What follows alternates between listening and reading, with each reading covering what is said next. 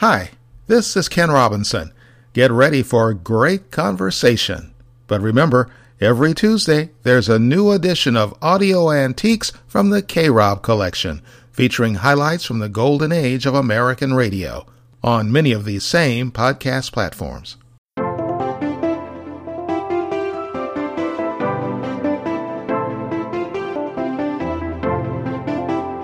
Welcome to the Ken Robinson Podcast. Get ready for conversation and information from the people who are making a difference. Hosted by veteran Hall of Fame radio and television journalist, Ken Robinson.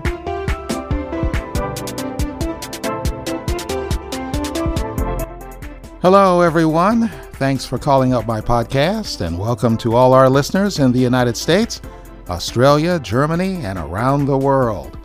On this show, we're going to explore blockchain. It's the backbone behind cryptocurrency, but it could become as impactful as the internet. Also, television. It's one of the greatest forms of communication. But who invented TV as we know it today? We're going to find out. And lastly, we'll get advice about how to start a new business with a top entrepreneur. It's all coming up right after this break. Make Coinbase your home base for cryptocurrency trading. Coinbase supports a growing list of assets, including Bitcoin and Ethereum. You can count on Coinbase for safety. Crypto stored on their servers is covered by insurance. Coinbase will pay you to start trading and to watch their instructional videos so you can earn while you learn. Get all the details at krobcollection.com and you'll discover that Coinbase is easy to use, trusted, and secure.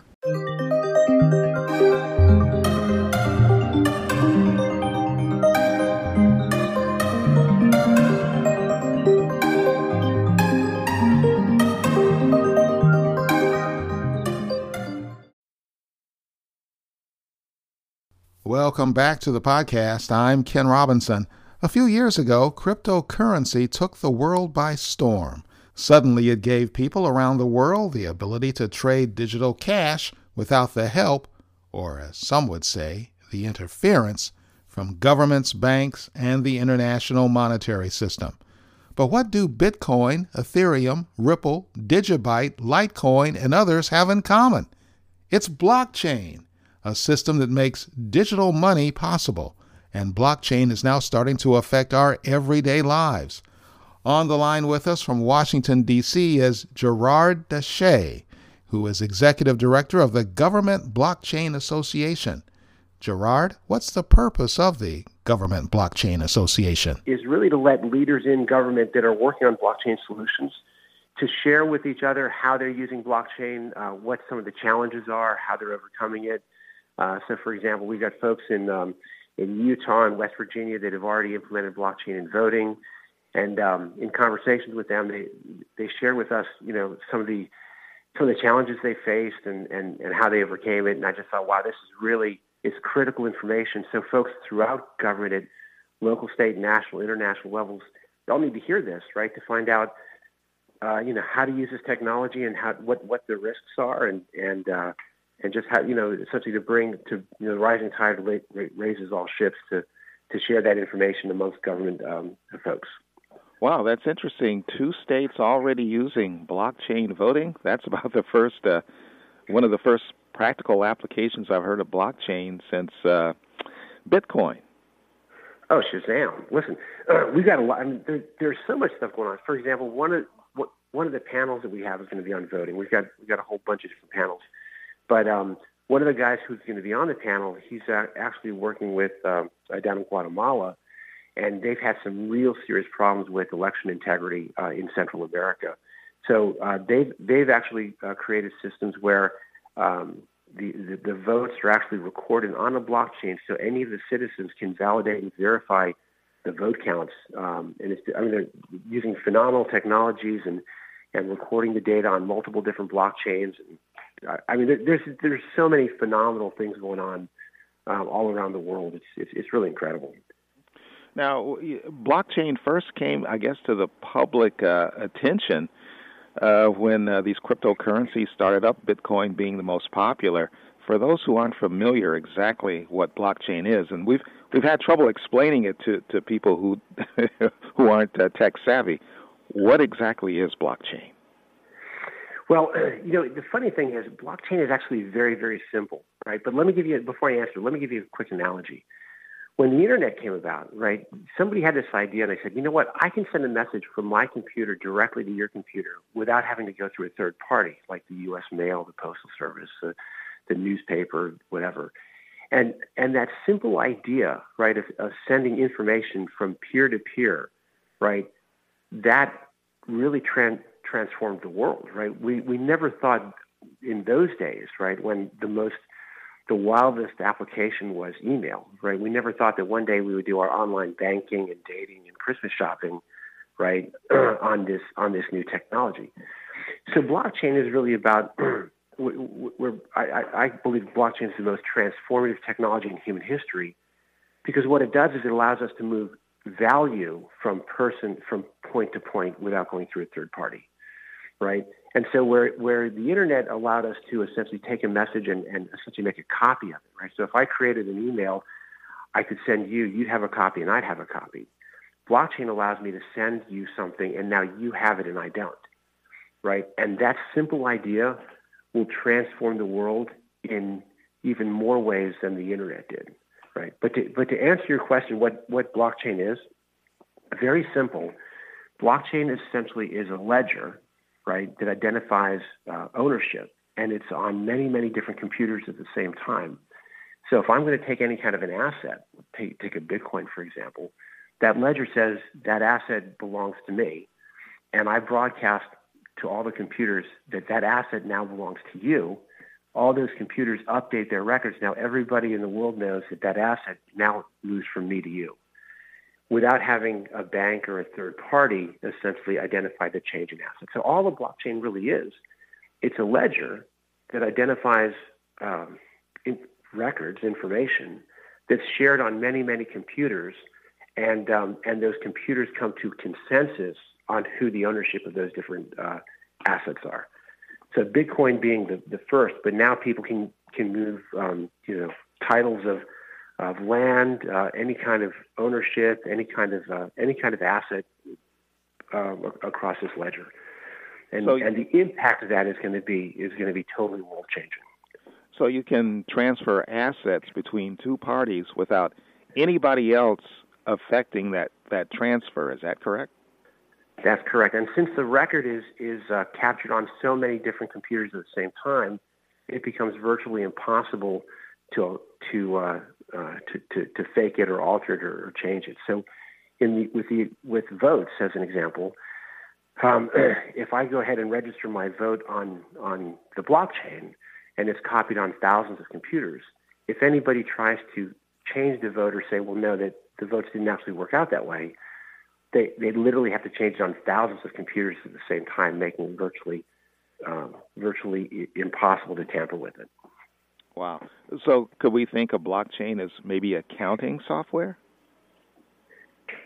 No, think of it more as a protocol, right? So just the internet is basically a protocol, right? The internet is a set of agreements that different computers use to communicate with each other. Blockchain it's really just an idea, and there's a million different implementations of it, right? Just like there's a million different implementations of using the internet, right? So you can use there are blockchains that can be used for medical records. There's blockchains that can be used for intellectual property. So, for example, I can record the fact that I wrote this song or I wrote this book. I can put that on the blockchain, and everybody knows that I'm the author, and it would be impossible for anybody to dispute it. So the security aspect of it is really probably the number one benefit, right? Right. So here's what's really crazy about the security. It completely changes the paradigm, not just of security, but almost of everything, right?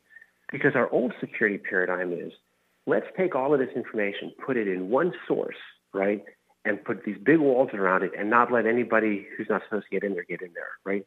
The problem is if there's a breach, and we've had lots of those breaches, somebody gets in there and they get to keep everything, right? In a blockchain space, we say, hey, let's take this information, let's put it everywhere, right? so that if anybody tries to alter or tamper with it, everybody can know, and that way it's impossible for anybody to tamper with the data. So, and if anybody ever breaks in, they get that one record. They don't get, because it's distributed, they don't get the whole thing. What about in the case of a disaster? Let's say, we think of public records or whatever, things written on paper or in books or traditional ledgers. They're stored in a building where only authorized people can get to it. What if it burns down? Those records are lost. That doesn't happen in blockchain, right? Right, it doesn't, because those records are kept on 15,000 different computers. Well, what other applications do you think that there will be for blockchain? We see cryptocurrency. Now we're hearing about voting. Very important that voting is secure. What other applications do you think might be possible? Oh, my gosh. Well, one of our member companies, so the Government Blockchain Association, right, GBAglobal.org, we're a membership organization of people and organizations. But one of our members out of the Middle East, they actually are doing blood donations and organ donations on the blockchain. There's people doing identity management on the blockchain, supply chain management. If blockchain only applies to business processes that involve the moving of the value or an asset. So every business process, whether you're talking about licensing, permitting, whether you're talking about contract management, grants, whether you're talking about literally any transaction that involves anything of value, blockchain's got an application.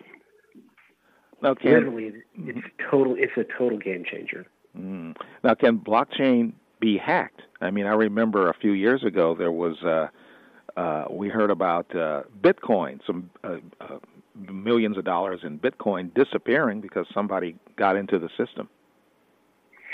Well, it's kind of like cash, right?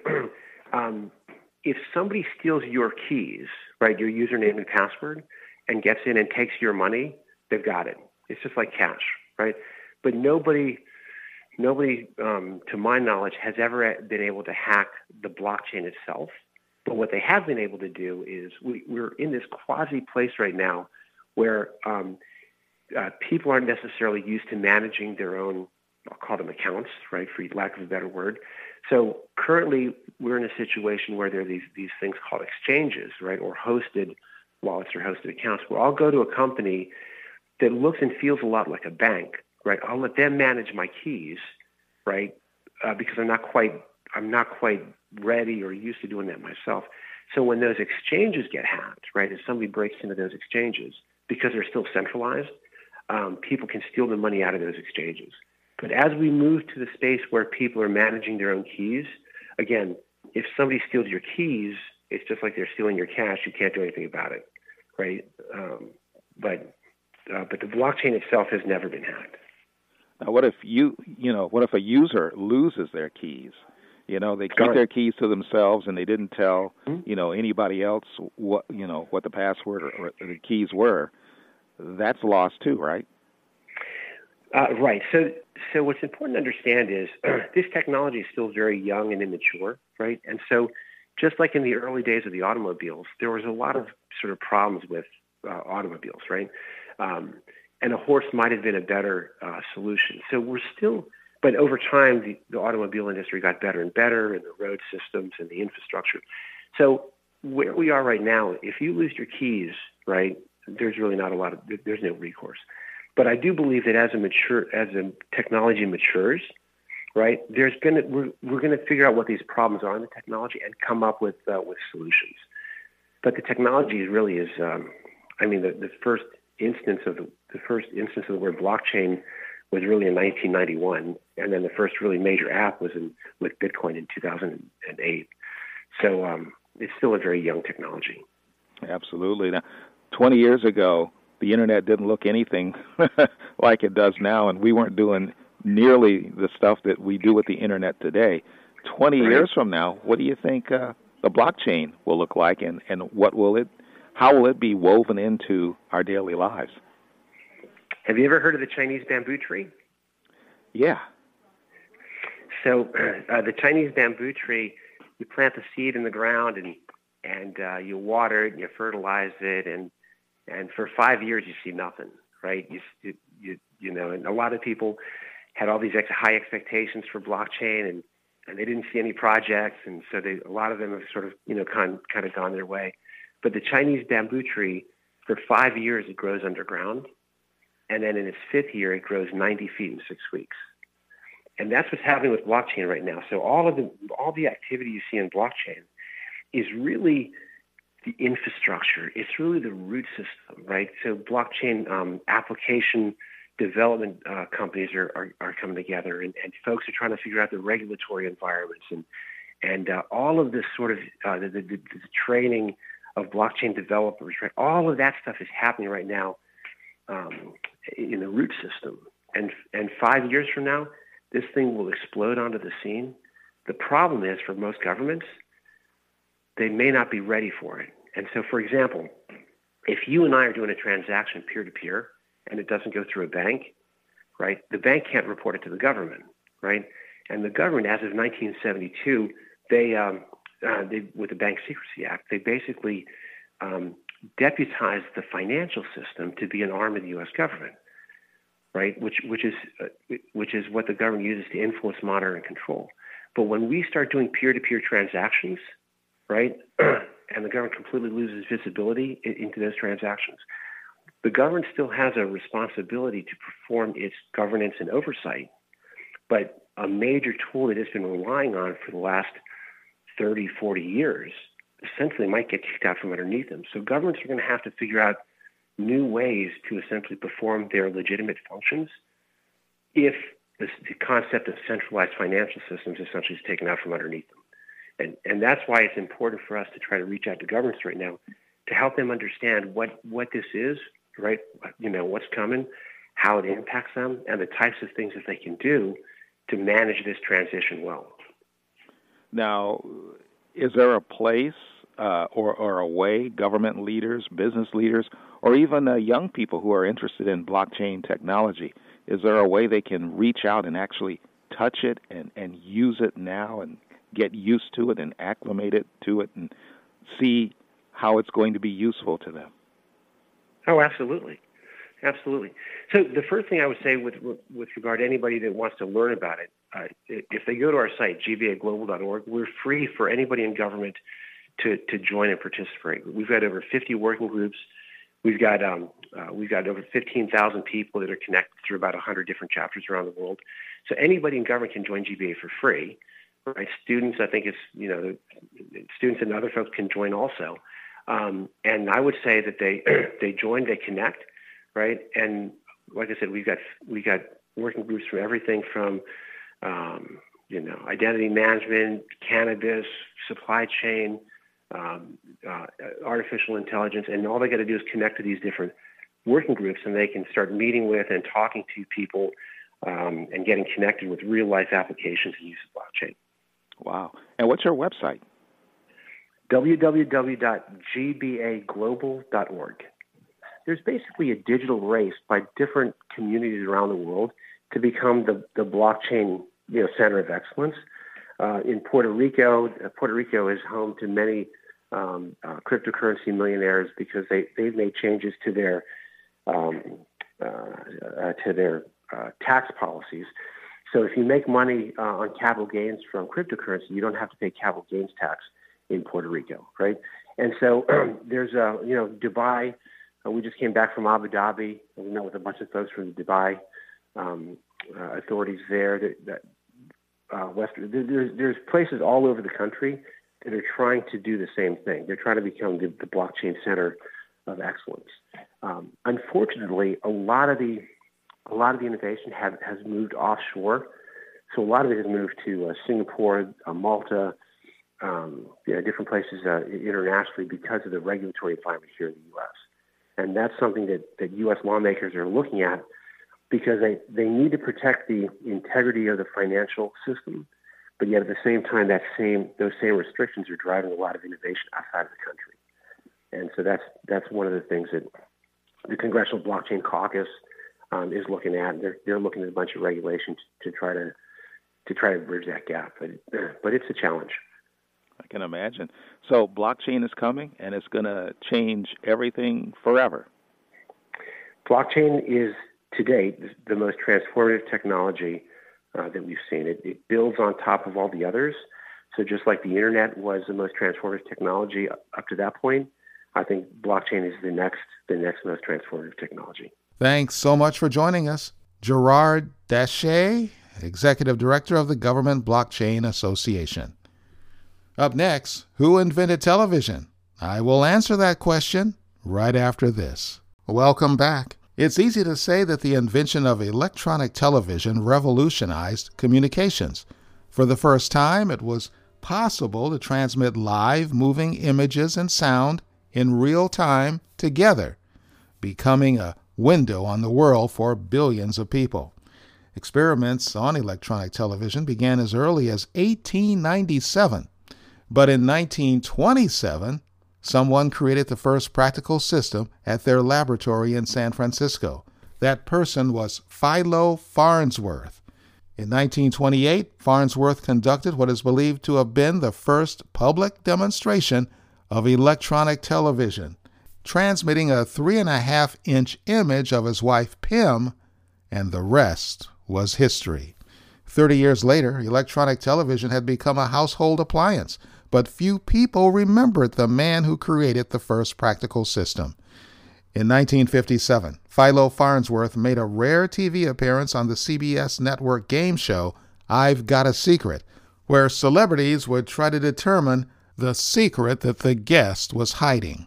And as you will hear, nobody was able to figure out what it was, even though they were making their living by working on the medium he created.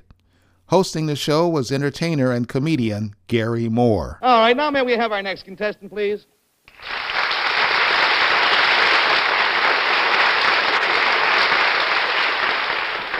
Now, we're not going to identify this contestant panel because to identify him would be to tip off his secret. We will call him simply Dr. X. Now, Doctor, if you will whisper your secret to me, we will show it at the same time to the folks out there.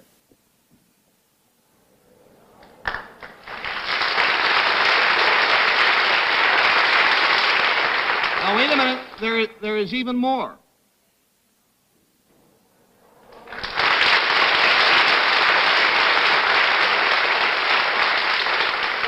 All right, to help to classify Dr. X's secret, I'll tell you it concerns something that he did, and we'll start with Bill Cullen, please. The name Dr. X always reminds me of those motion pictures like The Mysterious Machine of Dr. X or something like that. Yeah. You didn't make any of those pictures, did you, Doctor? You didn't make any of those particular movies. No. Dr. X, is this something you did recently? Well, I'm still working on it, yes. Mm-hmm. Is it something you did and are doing then in the normal course of your work? Yes. Let me say, Bill, lest we mislead you, however, that the original work on this was not done recently. It's a continuing action, but the secret, as stated, was not done recently.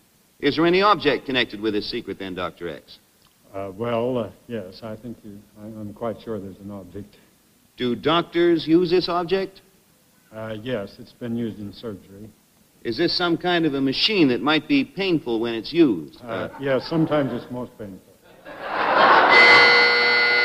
Sometimes it's most painful. $20 down and $60. You're a wise man. $20 down and $60 to go. And we go to Jane Meadows, please. Then, if I gather right, Dr. X, you have been engaged in some kind of experimental work, which is still continuing. Is that right? That's right, yes. Do you work in any kind of a laboratory or a place like that? Yes. Would this remotely or in any way be connected with psychiatric cases? No, not especially. Not. It would be more in the medical... In very rare instances, it's been known to cause a few, but that really isn't the purpose of it. So let's say no, okay? That's all. There seems to be a great deal of laughter answering these questions. Could I assume, however, that what you are working on could be considered a blessing to mankind? I think, generally speaking, that it's been a blessing, yes. It is a blessing, or it has been a blessing, you say? Has been and is. Do you use any little animals, mice, rats, or anything in your experimental work? Rabbits or anything? I have used them, yes. but I think it would be misleading to say so. You think what, sir? Misleading to... Yes, I think it would be misleading in the sense in which the question was asked. Was intended. $40 down and $40 to go, and we go to Henry Morgan. So let's forget the rats and the mice. Doctor, would it help me, or anybody else, to know what kind of doctor you are? Why, my... Make him guess. Make him work at it. Yes, it would help. Sure. Yes, it would help. Are you a dentist? No. I didn't hear you. No, Oh, I'm not a dentist. Your research, I gather you've been doing some research on something that... Yes, I'm a research man. Yeah. It's going to help some common difficulty that we all experience, I imagine. Yes, I should say it were and has. Well, is it something as common as, what's pretty common, a common cold? Yes, I think it's as common as a common cold. We're getting into pretty obscure territory, and I think you fellas have led yourself down the garden path. Shall we cut him off? Let's cut him off because you're just wandering farther and farther. Faisy, it was your turn, but if you'll forgive me, I'll forfeit the money and tell you that he is a doctor of science in the scientific medicine, scientific field. This is the famous Dr. Philo T. Farnsworth, who invented electronic television.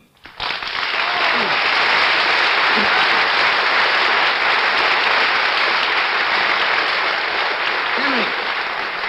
Doctor, truthfully, are you sorry? No. I'm not. Well, it's up to you. I asked him the same question. He said sometimes. He said sometimes. Now, he is, of course, the technical director of Farnsworth Electronics Company in Fort Wayne, Indiana.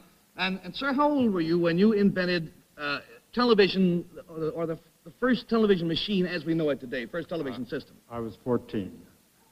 14 years old.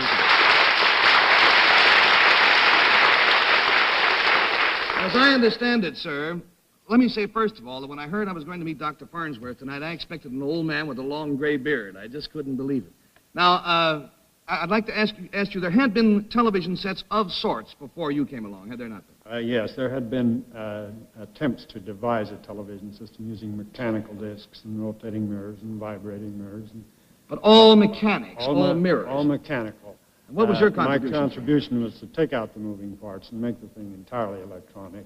And that was the concept that I had when I was just a freshman in high school. He was the one who put electronics into television, which makes it possible for us to have whatever it is that we have now. And then, of course, as the machines developed, there were other people who made contributions, too. Oh, yes. There are literally thousands of inventions important to television. And how many patents do you hold, sir, in the television field?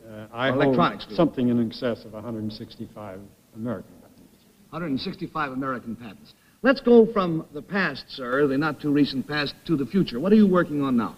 Well, in television, we're attempting first to make better utilization of the bandwidth, because we think we can eventually get in excess of 2,000 lines instead of 525. And do it on even narrower channel, possibly, than we're doing the present television. Which will make for a better picture, Make for a much sharper picture. Then we hope, we believe in the picture frame type of a picture, where the visual display will be just a screen. Then we hope for a memory so that the picture will be just as though it's pasted on there. And many improvements will result in the camera when you use such devices, because there's part of the scene that you can remember, and you practically have a memory file of it, and will simplify production of it. He's also working in nuclear fusion, which and some of the things he says that are going to happen. We're going to heat our homes, we're going to cool our homes, we will cook, we will run our automobiles, all transportation by nuclear fusion, and the future is unlimited. Is it true? Well, electronics really has had several offspring as a science and an art. One of them is nucleonics, and in the field that I'm essentially interested in now, or doing most of my work, is the taming of the H-bomb, the hydrogen fusion problem. Dr. Farnsworth, we could sit here for many, many hours and talk. Most fascinating man I've met in many a long year. But unfortunately, television being what it is, it's your baby, and we're out of time. So here are your Winston, sir, the money that you won, and our eternal gratitude. I'd be out of work if it weren't for you. Thank you very much.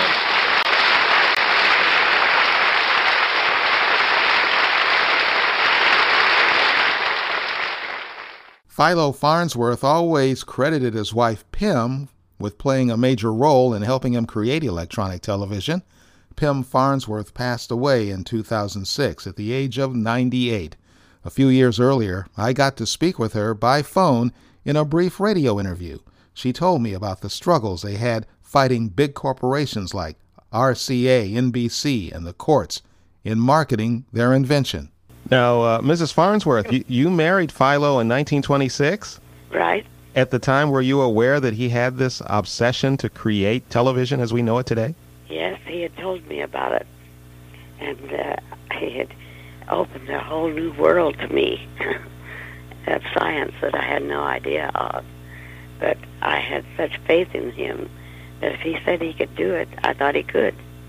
Did you really think it was possible? I mean, Gene, back in the 1920s, television was science fiction. That's right. And in fact, television was not a word yet. Electronics was not a word yet. The science was given a big boost when he started his work, because he had a lot of new concepts that he had broken through in order to make television work. He didn't have a fancy corporate laboratory like a lot of the inventors were using at the time, people using Westinghouse labs, RCA labs. Philo was working in his garage. Well, at this time he was working in a loft, and we went into a bare loft, and he made he had a budget of $25,000. He told them he'd have a transmission within a year. And it was just sounded crazy to anyone who knew what was involved. But he actually found more roadblocks than he expected. But he invented his way around those and was able to produce a line picture 2 weeks within the year. What was it like to see those first images that he transmitted? It was just... well, the only one there that had any engineering, technical, educational training had said that it just doesn't seem possible to me. Well, when he saw this, he said, well, if I wasn't seeing it with my own two eyes, I wouldn't believe it. But we were all just ecstatic, actually. Phil and my brother, who was his best friend, and I were the chief crew for 9 months. And then we got this other gentleman part-time and a radio engineer to help with the amplifier, which was a big problem at that time. Everything else was fine. It was the amplifier that was holding us up. Now, basically, at what point did you create television as we know it today? Well, 6 months after he got his line picture, he had a two-dimensional picture, which was at first it was a picture about an inch square, and by this time he had a picture about 4 inches square, and it was while it was geometric figures, he was able to show his backers a dollar sign, because one of them had kept saying, when are we going to see some dollars in this Farnsworth? And this was the first time they saw it. And he put a slide in with a dollar sign on it. And that's what they saw. Philo didn't really have a rigorous electronics training, did he? I mean, it wasn't like he went to MIT or had an advanced degree in electronics. He had dug this all out by himself through books in the libraries and the Bell Technical Journal and everything he could come across. But he had photographic memory and a rapid reading ability so that he could scan books easily. Now, your first public demonstration was in 1934. That was at the Franklin Institute.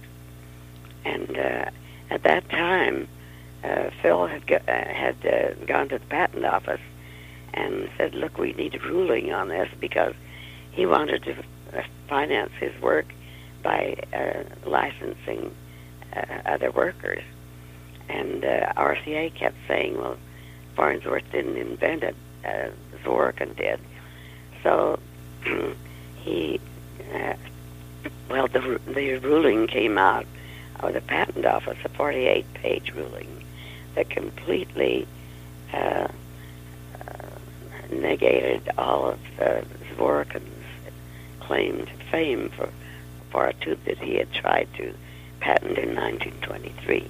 It's amazing that one man, a lone inventor, could actually come up with something as technologically advanced as television, and then take on the big guys like RCA. RCA was known as being able to browbeat inventors at the time. It's no secret there. That's right. Mm-hmm. Well, he was able to project his ideas and himself because he had the truth. He knew he had the truth. He knew he could do it, and that came through to people. When we think of television, we don't really think of Philo Farnsworth, unfortunately. We think of David Sarnoff, we think of RCA, Westinghouse, all the big names, but we don't think of Philo Farnsworth.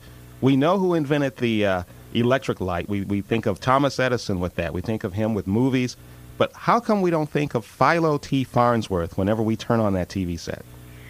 Well, because RCA's PR department was very active. And Phil used to say, historians will take care of this. We have too much to do for the future to worry about the past. But I finally decided that I had to be that historian, because historians were taking their information from things that RCA had put out. What do you think about the state of television today? Did it grow and develop the way you thought it would while you were working in the loft? Technically, yes, but it has lost a lot of its potential. Before he died, he said he was sorry he had anything to do with it, and because of the programming. And so I said, think of all the paralyzed people can only maybe look at the ceiling. They can see a television set, and that's their window onto the world, so you can't feel that way. Well, when Neil Armstrong landed on the moon, of course that picture was sent back by a miniature camera tube, his image dissector, and he said this is what's made it all worthwhile. Pim Farnsworth is often called the mother of television, who helped her husband Philo create TV as we know it today. Up next, do you want to create your own business? We'll get some advice from an expert right after this. You've heard those commercials where they speed up the announcer at the very end because they don't want you to know that the commercial is totally bogus. It's a ripoff, and everything they said was false. You'll never hear that in a Panoramic Lifestyle T-shirt commercial, because these are handcrafted quality T-shirts, and that's the truth. Check them out at plclothing.store. plclothing.store. Panoramic Lifestyle Clothing, a vision that moves in all directions. You are listening to the Ken Robinson Podcast with Hall of Fame broadcaster Ken Robinson. I'm Ken Robinson, and you may be like many people who have a great idea for a business but don't know how to start. Well, let's get some advice from Cheryl Broussard. She's an award-winning author, writer, producer, and motivational speaker, a leading expert on business and personal finance, and CEO of Cheryl Broussard & Company. Cheryl has written several bestsellers, including Sister CEO, What's Money Got to Do with It? How to Make Love and Money Work in Your Relationship, Smart Ways to Take Charge of Your Money, Build Wealth and Achieve Financial Security. Cheryl, you own your own money management advisory firm. Many women may want to follow in your footsteps and start their own company, but some will say that's too complicated. Starting a business is too hard, and they don't think they can do it. And I would say, well, maybe you can. And yes, you can. Or I would say, if you came to me and said, you wanted to, or if you had experience or expertise in the area of finance or math, I would say, yes, you can do it. In fact, it's really quite simple. And it's just a matter of getting a plan together and going out there, finding clients, putting a business plan together so that you're focused and you know what it is you're trying to achieve, and you can do it. I won't say it's easy. It does take time. It takes a lot of patience, a lot of perseverance, but it can be done. And that's pretty much why I wrote this book, because I want to show women out there today that it can be done and that you can start on a small basis and grow very slowly to a nice large company eventually. Now, was that a dream of yours to open a money management firm, or was it just to go into business in a general sense? Go into business in a general sense. I've always had an interest in money and finance. That was one of my interests I did have. And I knew, though, deep down in my heart that I wanted to be an entrepreneur. So I always had that entrepreneurial spirit in my blood, even when I was a little girl.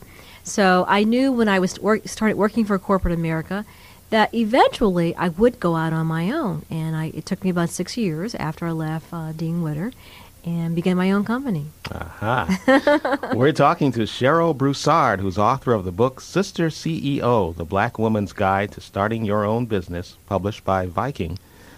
Is it more difficult for a black woman to start a business than, let's say, a black man, or even a white male or female? Oh, yes, of course it still is. More difficult in that access to capital. I mean, everyone has trouble with getting money when you want to start a business, no matter what color you are or what gender you are. But even more so, though, for black women, because number one, there are not that many black women. At least bankers don't see that many black women out there starting these businesses, and they don't hear or see any success stories. So if someone were to walk in, it's hard for them to believe that they could ever be successful, so therefore they tend to turn them down more. So that's still out there. Unfortunately, it is somewhat changing.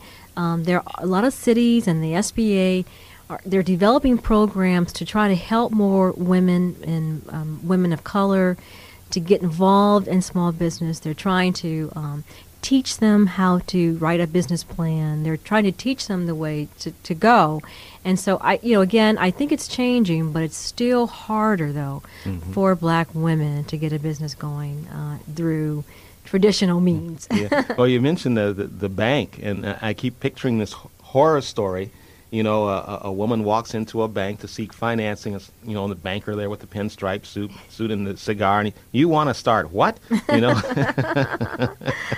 But there is that fear. We do have a fear of bankers, and bankers can be very intimidating. Absolutely. As a matter of fact, I have a great story to tell you, because in the book I have a number of women who have their own businesses, and one of the women, Catherine Hughes out of Maryland, who owns radio stations throughout the country, was trying to get a loan for a bank for her radio station to get her first radio station. And what happened, she ended up going to 32 bankers, all men, and everyone turned her down. And she had a wonderful business plan in her hand.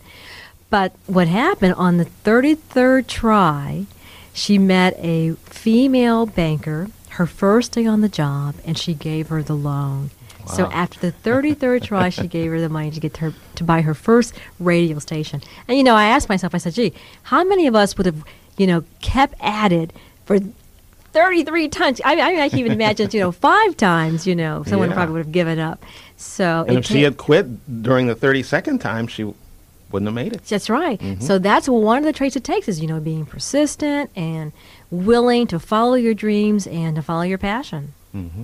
Well, how do you start? Sometimes just the thought of opening up or starting your own business can be very intimidating.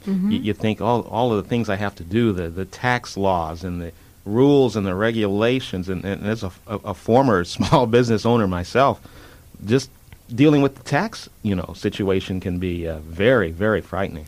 Yes, it is, and I try not to scare anyone away from it. Yes, you're right, it is a daunting task, and there's a lot of information out there that you need to do your homework and you need to do your, read up on and make sure you understand what the laws are and how all that fits into your business. In my book, I cover all of that, and it's, through A through Z. I talk about number one, selecting the type of business for you. I mean, how do you know what kind of business you should start? And a good question to ask yourself is, if I only had 6 months to live, what would I really want to do? And you write those little ideas down, maybe 50 or 100 ideas of all the things you would love to do if you had all the money in the world to do. And oftentimes that will lead you to what your special interest or your traits are. And you kind of narrow that down. And then once you get narrowed down, then you do your homework and you research the business.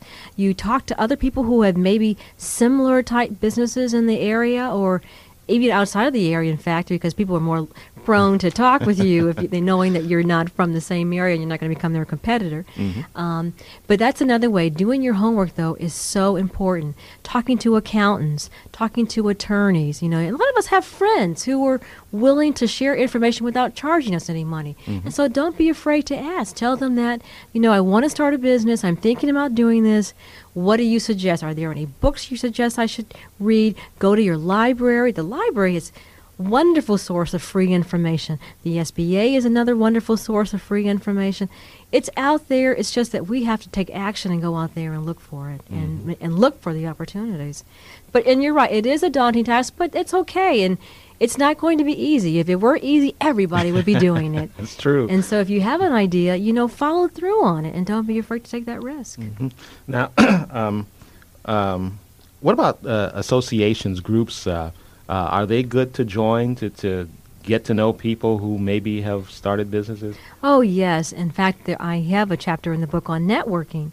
And that's that sharing ideas. And that's been happening in the Old Boys Network for a very long time, where they share information.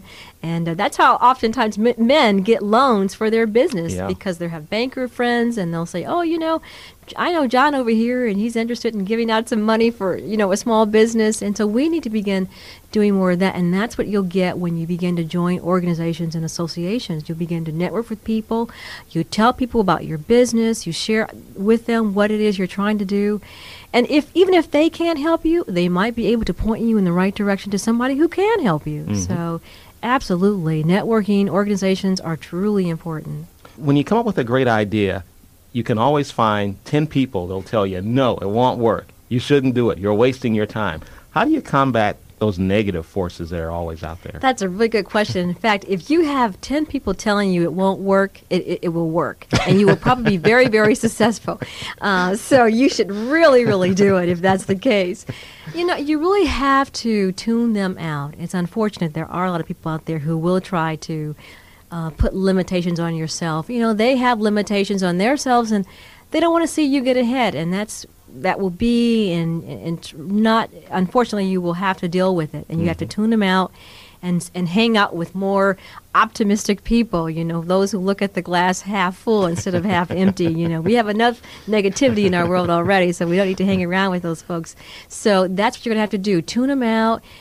Begin to associate with more positive people, if you can. And again, that's where the associations and the organizations come in, because especially if these are people who are like you or like-minded like you, want to start a business, or, they're looking at self-improvement. And so these are people you want to hang out with. And, they're out there. Just look for them. Yeah. And the naysayers, just say, I don't want to hear this. Goodbye. Well, that's a good way to put it. Absolutely. Good way to put it.